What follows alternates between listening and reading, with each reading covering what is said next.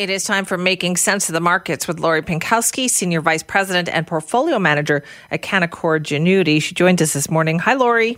Hi, Lori. Hi, Simi. How are you? I'm good. Thank you very much. That's good. Let's talk about those markets this morning. How are they doing? Yeah, markets were positive, but have since turned negative. We've got the S&P up 2.8% over the past week. The TSX is fairly flat. We saw a 4-day winning streak, so you have to expect, some sort of volatility coming into the markets, especially because, the U.S. economic stimulus package still hasn't been approved. I mean, Trump has said that he's not going to, continue talks until after the election, but then he tweets a bit. And so you're seeing this kind of choppiness out there. But also we're getting earnings. Earnings have started in the U.S. We saw some financials report. J.P. Morgan did very well, as did Goldman Sachs. But then you have Bank of America and Wells Fargo. They both missed. And we're going to see earnings season really pick up speed here over the next couple of weeks. And I think what we're going to see is, some companies are going to really hit it out of the park and some are going to miss. And I guess the one thought I have, too, is just, where are expectations in terms of analysts and will companies miss those expectations? And, of course, there was news on Apple as well this week, the unveiling of the iPhone 12, which is big news out there. Mm-hmm. They're talking about that it's going to be faster, the phones are going to be more durable. But I think one thing that people are not going to be happy with is they're no longer including charging adapters with the new phones. And what they said is that, it's going to make the boxes lighter. They're more environmentally friendly to ship. So, I don't know how consumers feel about that. But the stock is up 66% year to date and still up 8% for the month, although it did come down now when the news was unveiled about the new phone. I would have a problem with that because I'm thinking you're paying so much money and you don't get the charger with the phone. Yeah, well, exactly. I don't know why they decided to keep that one out. But again, after having so many iPhones, I probably have too many chargers sitting in these drawers here.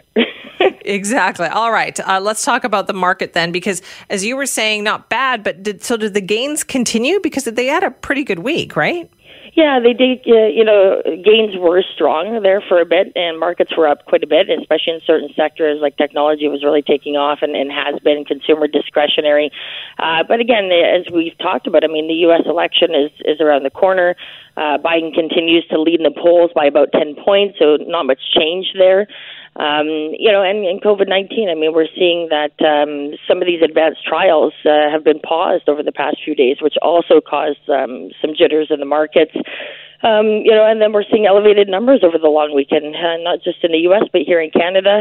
We've seen the Ford government in Toronto announce that it's going to reintroduce restrictions, prohibiting indoor dining at bars, restaurants, and, in Ottawa for 28 days as well, and closing other facilities, including gyms, casinos, movie theaters. So, we're lucky here in Vancouver that we haven't seen that yet, but it could be around the corner if things get worse here as well. Well, let's talk a little bit more about that Canadian picture then. Let's talk about Canadian unemployment. Now, I know that a lot of people were kind of pleasantly surprised by those jobs numbers.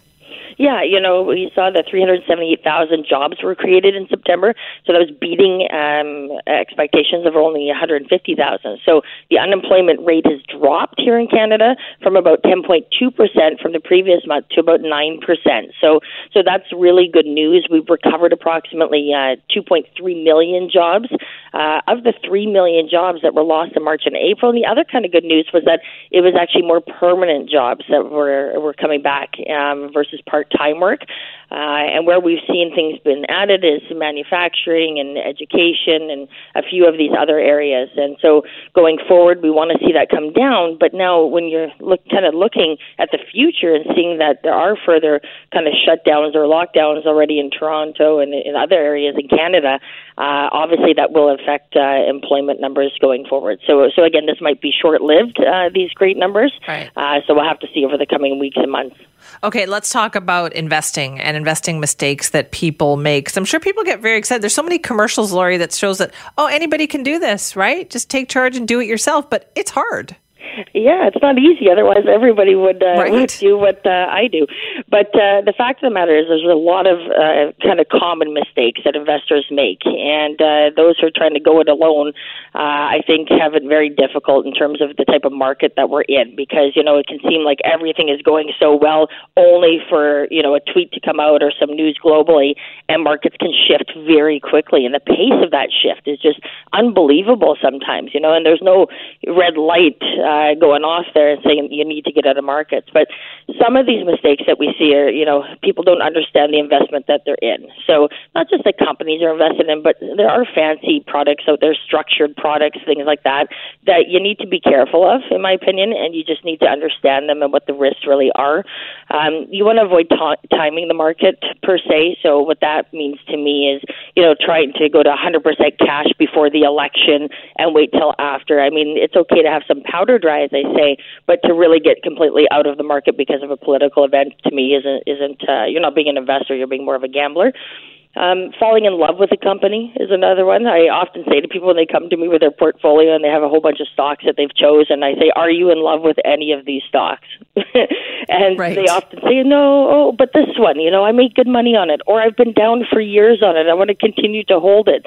Well, knowing when to cut your losses, that's another one investors really have a hard time doing, especially if you've chosen your own stocks, which is different than if someone chose them for you. But if you're down on a position, remember, maybe there's a reason for that, and maybe you shouldn't be owning it. There might be a stronger horse to get on in order to make that loss back.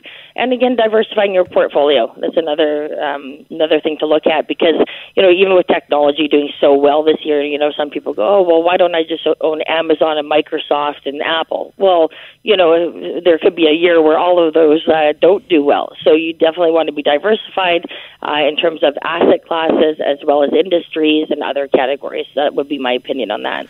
It sounds like some people just get too emotionally connected to things, right? Like, oh, it's cool to own some Apple stock, therefore I want to keep owning Apple stock.